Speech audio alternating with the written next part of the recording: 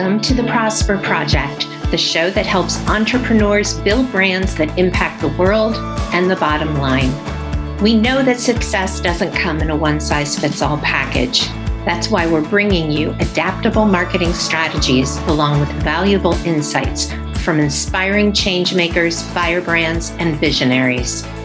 I'm Lorraine Sugart, founder of the disruptive brand agency Prosper for Purpose. Now for this week's episode. Welcome back to the Prosper Project, where today we are speaking with Evan Nierman. We're going to be talking about cancel culture and crisis communication. Evan is the crisis PR guru behind Red Banyan, a world-renowned PR agency that focuses on crisis and always knows exactly what to say and when to say it. As CEO and founder, Evan is a force to be reckoned with when it comes to delivering impact. He has written 2 books, one on crisis communications and the other on cancel culture. And we're going to start diving into both those topics today. So let's go. All right. So welcome, Evan. How are you today? Amazing. Thank you for having me. You're welcome. So I want to start by talking about something that I'm sure has been on a lot of people's minds, and we're seeing so much of it in the media. And then I want to spend a little more time digging into your business because I find that so fascinating. But tell us a little bit about what piqued your interest in cancel culture. Well, as you correctly pointed out, it's something that people are talking about a lot. You hear it online, in the media, on TV, you name it. It's a conversation. I mean, just last night, I was in the grocery store picking up groceries, and I heard somebody at the checkout register talking to someone else. He goes, "Oh man, I'm going to cancel you. I'm going to go on Twitter or X or whatever it's called, and you're going to get canceled." He was joking. Yeah. But it just shows that this notion, this practice of canceling people is pervasive in our society.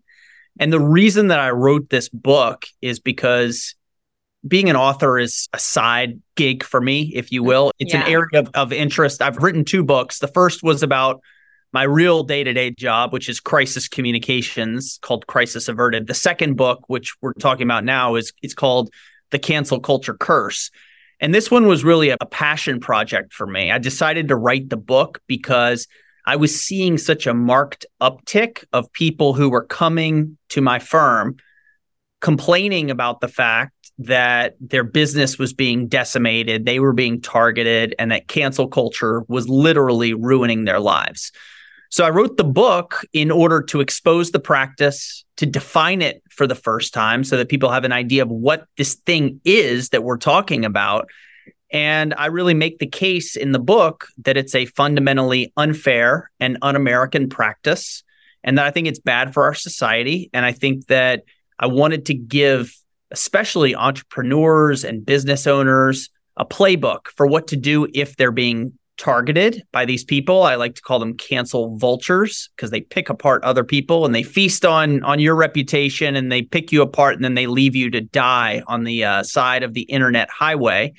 How do I help business owners and leaders avoid getting canceled in the first place? Not just respond if and when a crisis happens, but then what to do. And so, look, if one person reads the book and is able to navigate cancel culture in a way that they weren't before, I will have done my job. If one person was thinking about canceling someone else or jumping on a bandwagon to bully someone on social media, and this opened up their eyes and they decided not to, I will have done my job. If one parent teaches their kid how to avoid getting into a crisis and how to not just not be a victim of cancel culture, but also make sure that their kid doesn't become a cancel vulture, then I will have done my job. Yeah. I love that you said that last part about teaching our children both ways, because it does seem like people feed off the power of being able to cancel someone else.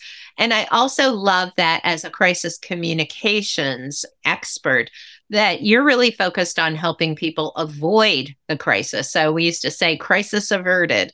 And I think that's so important. But I'm also curious, can you give us an example of a company that went through this canceling that either you helped or you witnessed kind of turning things around. What does that look like in worst case scenario? Well, not worst case scenario, but having been canceled and then coming back. Are there any good examples of that? I'm so glad you asked the question. There are good examples. And it turns out it's someone who we did work with. And at the tail end of the book, I've got a section that's just case studies. And it's 4 or 5 different specific case studies talking about here are the facts, here's what actually happened, here's the context, here's how the cancellation went down, and then what were the results, and what, if anything, did we learn from it? And I think one of the best examples of cancel culture gone awry, which both shows the risks and how dangerous cancel culture is, but also shows that you don't have to be a victim and that there are ways to navigate it, is a woman who I'm proud to call both a client as well as she's become a friend too. Her name is Michelle McFarland, and she's in Michigan, and she owns a wedding shop called, appropriately enough, The Wedding Shop. And here's the story of Michelle, and I'll give you the very short version, which is small business owner, scrappy entrepreneur, builds a company from nothing. She's got about 30 employees. My phone rings. It's Michelle McFarland on the other side of the phone. And she's asking me, you're a crisis communications firm, right?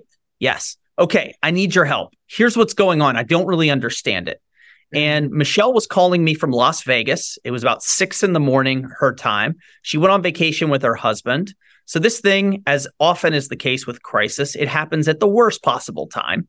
Yeah. So usually my team knows that right when we're gearing up to head into the weekend after a busy week, that's when the phone is going to ring and we're going to have to start going 100 miles an hour on a new crisis. It's just the way that it goes.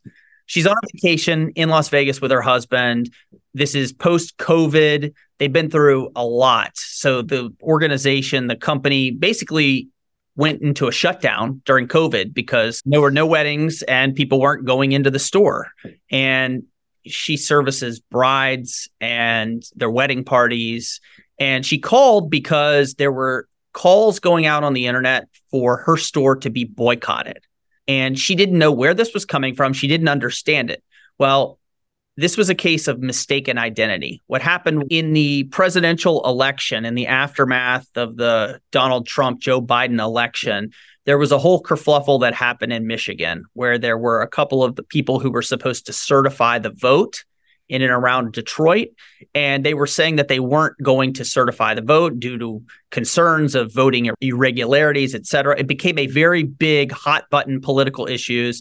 The left was saying you're disenfranchising people in Detroit. You're trying to erase their votes. The people on the right were saying, well, these people are doing the right thing because they're not certifying an election and there was fraud. So a whole political food fight going on. And one of the people who was charged with certifying the election was someone who on Twitter months and months before had posted something about the wedding shop. And she had seen that they were running a special, and it was something along the lines of, oh, you can get a 30% off of your fitting if you go to the wedding shop this weekend. So she shared it. And what happened was people who were looking to pick fights online seized upon this. They incorrectly assumed that this woman either owned the wedding shop or that she had a business interest in it. And so they were opposed to her on political grounds. And so they sent out a call on a Facebook group. We got to boycott the wedding shop because they're trying to deprive voters, disenfranchise them. We got to stand up to these people. So Michelle McFarland calls me. She's telling me, Evan, I don't know what to do. I have nothing to do with this. I've never met this woman in my life, this woman who was supposed to be certifying the election. I have nothing to do with politics. There's nothing less political than making brides look amazing on their wedding days. What do I do? So that's the scenario. That's where it starts. That's crazy. So tell us what happened. It's like a mystery. What did you guys do to help her kind of clean up the misunderstanding? So Michelle is a very smart, very dynamic, very articulate spokesperson. And she went into action immediately. And what she really needed our team to help her with was mapping out the strategy and telling her what to do and what not to do, and then setting her free to do it, because she was really a great advocate for herself. And she adhered to one of the main themes that I put in the book, which is if you're being canceled, the first thing you have to do is decide that you're not going to allow people to cancel you. Refuse to be canceled and actually stand up for yourself, get in the discussion, defend your reputation, tell your story, because no one is going to tell it for you. And the version that they're going to tell isn't how you're going to want it told. So even though it's very uncomfortable and the spotlight is on you, you have to be willing to get in the discussion. So we did a couple of things. One, Michelle decided she wasn't going to be canceled. She was going to fight for her business. And for her, this was very personal. There are 30 families that rely on her being able to provide them with jobs. And she wasn't about to let this mistake or this lie that she was somehow involved or that this had anything to do with politics. So a couple things we did, we paid a lot of attention to where this was coming from online. And our researchers determined that a lot of it was coming from a Facebook group. And what we did was we approached the administrator of that group and said, listen, you have the wrong person here. You have this post calling for a boycott, but this woman, Michelle McFarland, she owns it. She has nothing to do with politics. Call the dogs off, basically. Tell everyone to stand down. Please delete your post calling for the boycott. And we reached out, and thankfully, this person was receptive. It took her time because we had to prove to her. We didn't just tell her, we had to show her, look, here they are. We can prove to you that this is Michelle's business, that this has nothing to do with this other person. And in the meantime, Michelle got busy telling her story publicly. So she was reaching out to her staff, her internal audience. She was reaching out to her customer base. She was providing instruction to her staff of what to do if and when reporters came and asked questions. And the other thing is we really flipped the script here. I told Michelle, what I'd like you to do is something that is very bold. I don't know if you're up for it, but I want you to actually take this public. And a lot of times people in crisis don't want to go public because they're worried more people will hear about this uncomfortable. Right. Michelle wasn't afraid. And so what we did was we actually engaged local media, and we reached out to the TV station in her small town, and we invited them to come to the shop and to do an interview with Michelle. And they actually ended up running a story that wasn't focused on, the boycott alone or focused on politics. It was, here's a local business that's being attacked and the subject of boycott calls, but it's actually a mistaken identity. They've done absolutely nothing. And so the combination of approaching where the bulk of the criticism was coming from, and eventually after more than 24 hours, the administrator of that Facebook group took down the post. Good. And Michelle was out there in the meantime, reiterating via every channel she could, press release, social media statements, internal guidance to her staff, laying out the facts. And then when she went on TV, and they ran the story, what happened was all of her supporters and all of our customers, all that goodwill she'd built up over years, those people came out of the woodwork to support her. And they ended up not only not getting canceled and not going out of business, but they saw an uptick and the customers rallied around her and her team. So it was a great outcome. And it never would have been possible if Michelle hadn't been willing to tell her story, tell it the right way, be aggressive about getting her narrative out and not allowing false information to take hold. I love that. That's such a great illustration of how to address negative attention. And, she definitely had a bit of an advantage in that she had not done anything wrong. But your company, Red Banyan, actually deals with crisis communications, PR for clients that perhaps are not victims of cancel culture, but perhaps have either made a mistake or are seen in a certain lens. So can you tell our audience, obviously I know what crisis communications is being a fellow PR person, but can you tell our audience a little bit about what crisis communications entails? Absolutely. Well, a crisis can be defined by different people. What constitutes a crisis for you may not constitute a crisis for me. And, a crisis that we think together, we agree is a crisis to a large enterprise level corporation may not constitute a crisis. So it's anything and everything that is being reported, disseminated out there in the world that runs counter to the story that you would want told.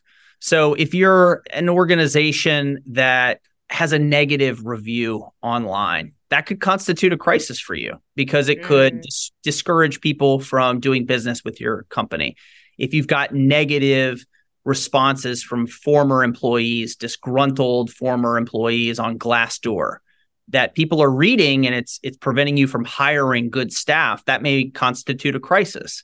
Now, in my first book, I tell lots of very sensational, very dramatic stories of crises, and they range from murder, suicide in a high-end apartment building that doesn't want that getting out because no one wants to live in an apartment building where people are killing each other, to arresting the COO of a company for being an unregistered sex offender and frog marching him out the front door and having half the staff quit on the spot. These are some pretty big crises. But for day to day, there's a way to define crisis, and everyone has to define it differently. But the idea behind crisis communications is that you're bringing in a firm that specializes in this very high stakes type of PR. It's kind of PR on steroids. It's PR when there's very little margin for error and you have to get it right every time. And the stakes are too high because if you screw up when you're in crisis, you can compound your misery. And a mistake that could be bad for you could end up being deadly for your business and could ultimately kill the business. So part of the reason oftentimes people want to engage crisis communications experts is because they want that specialized expertise. They want someone who's been through similar scenarios. In the same way that if you're having chest pains, you don't just go to your internist or your family general practitioner, you go to see a cardiologist. Similarly, if you're in a crisis, you're going to want to look for a crisis communications firm as opposed to just a PR firm or a firm that does marketing, which gets you even further away from that specialized aspect of PR. Yeah, I love that. So why did you choose to focus your agency on crisis communications? It's a great question. I didn't really choose it. It chose me.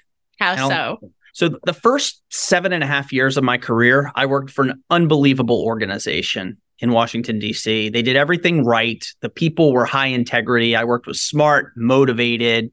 They treated the employees like family. It was a supportive, mentorship-oriented type of place. And despite all of that, in my last year working there, all of a sudden the organization got embroiled in a crisis.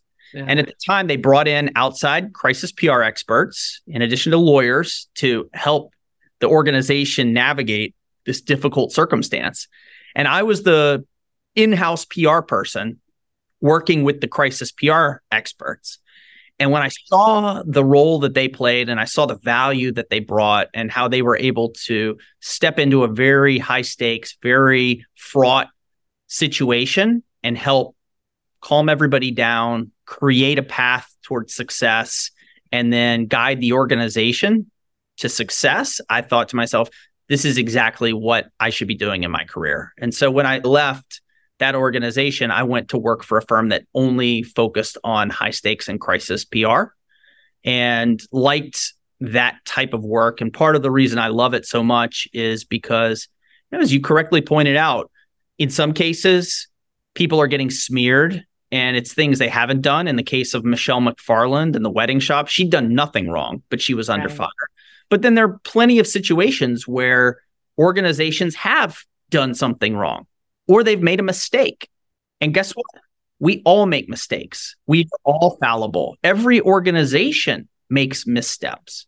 And I think that the role of a crisis PR expert, part of the reason it really attracted me and why I get so much enjoyment from this type of work is you get to help good people and great organizations through difficult times. And you can have a real big material impact, not just on their business, but on their lives in a short amount of time. And for me, that's rewarding work. And you don't love every client. Do some clients do things that you disagree with? Absolutely. Do they do stupid things? 100%. Yeah.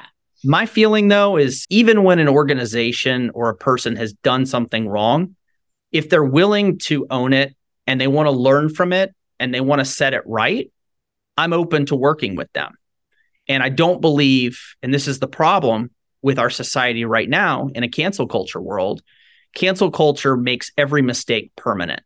And it judges the outcome. It doesn't give people a fair chance to explain themselves. There's a pile on, often fueled by online activity, and the person is judged guilty, and then their career is executed before they've even had a chance to muster defense. And I think that's wrong. I think it's bad for our society. And so I feel called to this aspect of communications. I think overall, yes, there's a lot of evil in the world. There are a lot of bad people, but I also think that a lot of people are fundamentally good, but they do bad things or they make mistakes. And it's not my job to sit in judgment of them, but our role is to help organizations that have faced something, they want to make it right. And a question that I get all the time is, do you ever turn down clients? And if so, why? And I think it's a really good question because some people assume falsely that everybody who retains a crisis communications firm is guilty and that they've done something bad. And that's clearly not the case. In the cases where we do turn down clients, typically it's a range of things. And having done this for many years, I've developed almost a sixth sense for if someone's being straightforward. If I get the sense they're lying to me and they're not being trustworthy, we won't take them on as a client, because if you lie, the truth will eventually come out and then you look worse from having lied. And so I won't work with people who I believe are betraying our trust. If someone is hiring a crisis communications firm, in my view, in order to paper over or excuse bad behavior or provide cover so they can do that again, that's not a client that I want to work with. We don't work with clients who are part of organized crime or criminal enterprises. I don't like to take cases where people are attacking their spouses with whom they're in the midst of a nasty divorce, right? Or people who hurt children. Those are clients that we don't want to take on. So there's other clients that we've said no to through the years, but it's always a tough choice when you're talking on the phone to someone and you're trying to suss out within the first half hour whether or not you believe this person and you're willing to work with them. It's challenging. And do I get it right 100% of the time? No. Have I gotten it right most of the time? Thankfully, yes.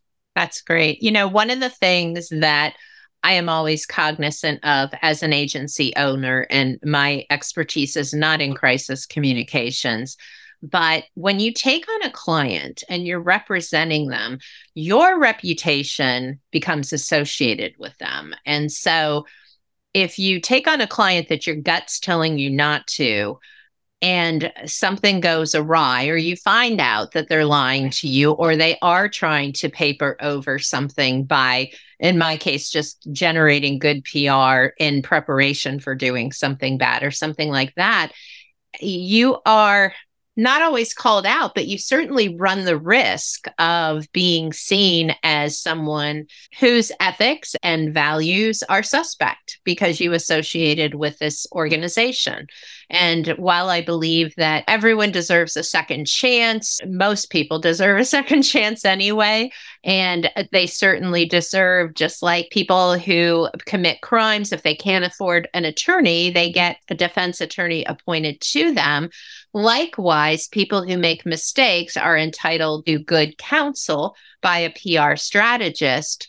But it's another layer of, do I really want to take this client on? Because you want to maintain your reputation so that you can create the impact in the world that you want to. And I know that's important to you as well, because it is all about impact. It is definitely. I think being someone who specializes in this type of PR has made my skin a bit thicker. And I've been through lots and lots of battles on behalf of clients. And so I'm far less worried because of the type of communications that my firm, Red Banyan, focuses upon.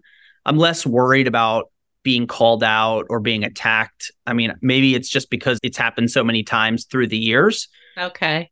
And the fact that people understand, I think a critical mass of people do understand, similar to a defense attorney. Right. Because you can have someone who's an excellent defense attorney who works with unsavory clients, and it doesn't necessarily impugn their personal brand. In some cases, it could. And there are some exceptions to that, obviously. All right, let's pivot here and talk about your approach, which is called Press the Truth, which I think is really clever and also very clear in explaining kind of what you're going for. But can you talk about that a little bit?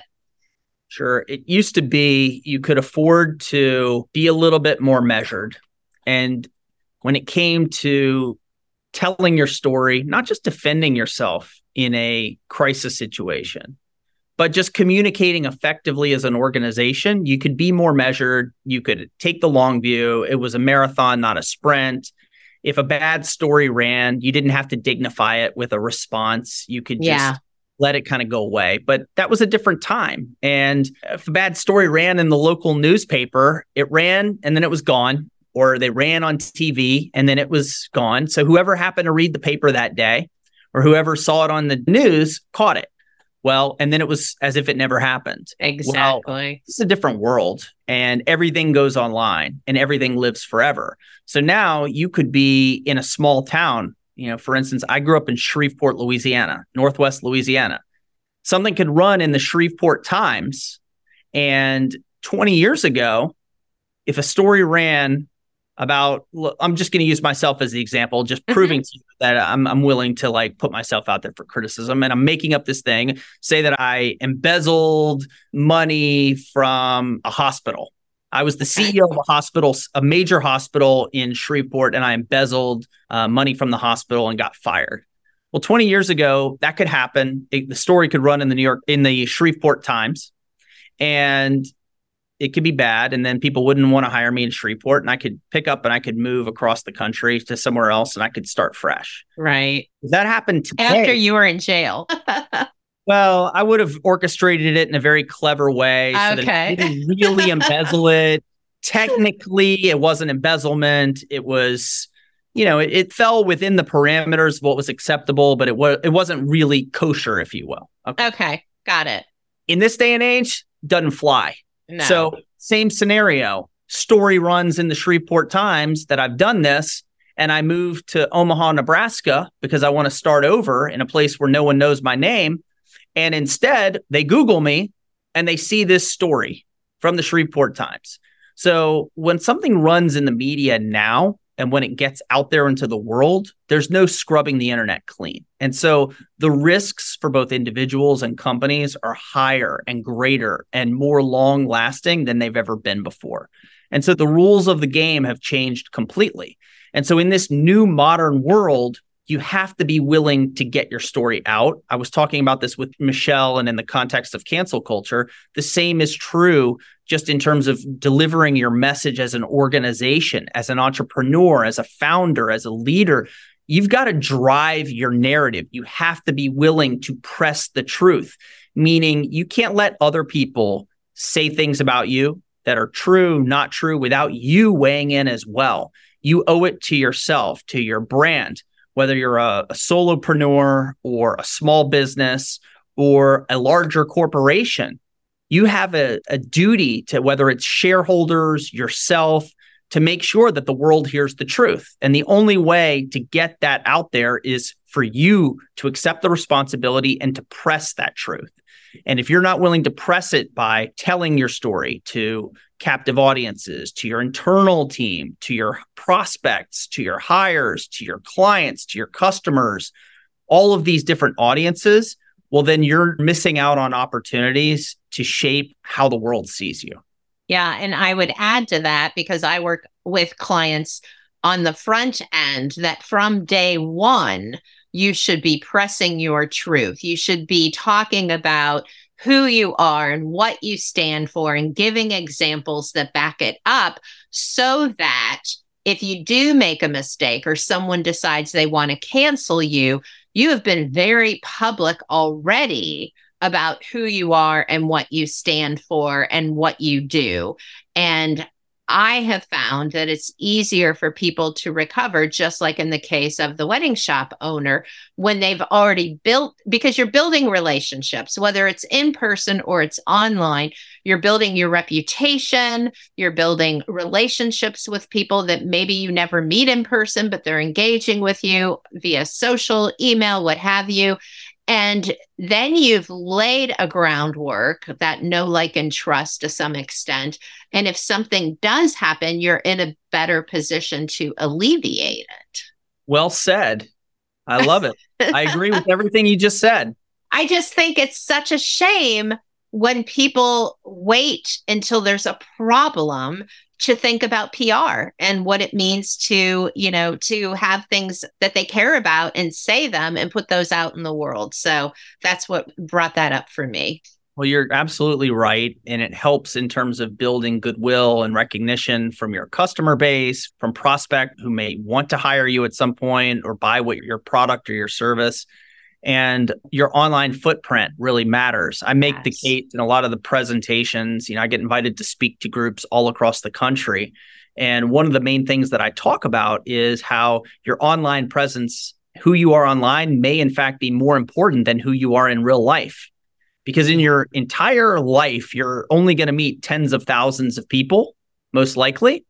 Whereas online, you could potentially be viewed and people could feel like they know you. And that number goes up into the millions, tens of millions, or even potentially billions. Right. You've got to shape how the world sees you. And how do you do that? You do that by pressing the truth. You do that through smart, effective PR, through communicating, by willing to talk about what separates you from the competition, what you offer in terms of who you are, not just your offering of your product or your service, but also, as you pointed out, what's your DNA, the DNA of your company? What are your core values? What are the things that are unique to you? Why would people want to do business with you? And if you're not telling that story and you're not pressing the truth, well, you're missing out on an opportunity to engage with a limitless audience. And as you correctly pointed out also, you're not building a footprint online that puts you in the proper light. So then when inevitably something goes wrong and someone does say something negative, it's not counterbalanced by all of this goodwill and positivity that's out there. Yeah, I love it. So, how can people learn more about you? And I know that you have a freebie that we will link to in the show notes as well, but where can people find you? Very easy. You can find me by going to my company's website, which is redbanyan.com, Banyan. You can find me on Instagram. It's my name, Evan Nierman. Find me on YouTube. Find me on Twitter, also known as X now. Find me on everywhere you want to be, right? Facebook, LinkedIn, TikTok. Just Google me and you will find me. And I encourage love it. To reach out and I'm happy to, I want you to be a part of my network. I accept contacts from people on LinkedIn, et cetera, and have a newsletter that goes out. If you'd like to get in touch with me, you can find me in any one of those different platforms. And buy the book, The Cancel Culture Curse, From Rage to Redemption in a World Gone Mad. I love that title. It's just great. Anything else that you want to say either about the book or about cancel culture and protecting yourself before I let you get on with your day? Well, I think I do believe in certain fundamental American attributes. I believe in the right to free speech. I believe in the right to due process. And it's been interesting, this whole process of writing this book and being out there in the world talking about it. I think there's a little bit of a misperception about me that I didn't expect when I wrote the book. Interesting.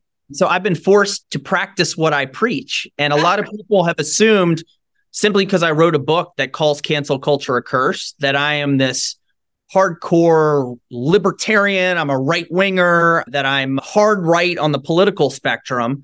And what I would say to anyone who's listening is it's actually not true. I'm the classic swing voter. I'm a political moderate. And in the book, I criticize the left. I criticize the right. I criticize Democrats. I criticize Republicans. Anyone who employs cancel culture, I critique them. And I think that it's not right when either side does it. I believe that people should have the chance to redeem themselves. I believe that this is a country where people should have a second chance.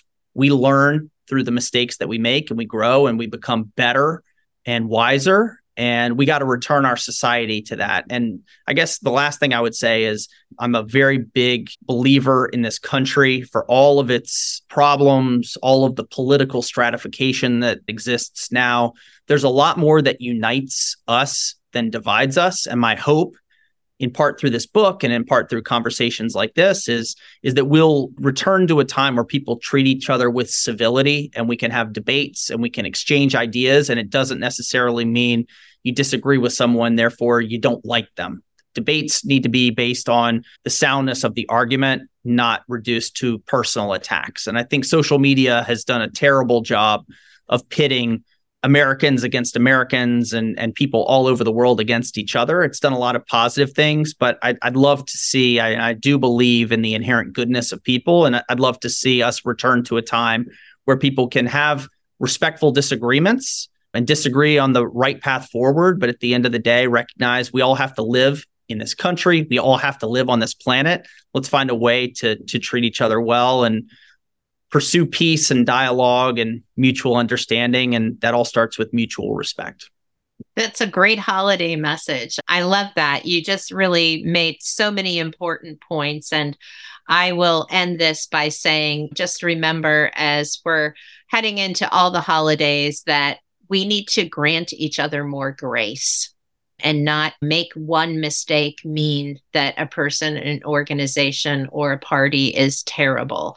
So granting grace is my takeaway from this. But Evan Nierman, it's been such a pleasure talking with you today. Everyone find Evan, connect with him, check out Red Banyan, and I wish you all the best. Thanks so much for sharing your wisdom and insights with us today. Thanks for having me. All right. And to all our listeners, I will see you next week on the Prosper Project. Thank you and have a great day. Thank you so much for tuning into this episode of the Prosper Project. If you want to grow a peerless, profitable brand, please hit the subscribe button so you never miss an episode. And if you find value in our show, please help us reach others by sharing an episode and leaving a review. In appreciation, please visit prosperforpurpose.com for more free resources to help you grow your business.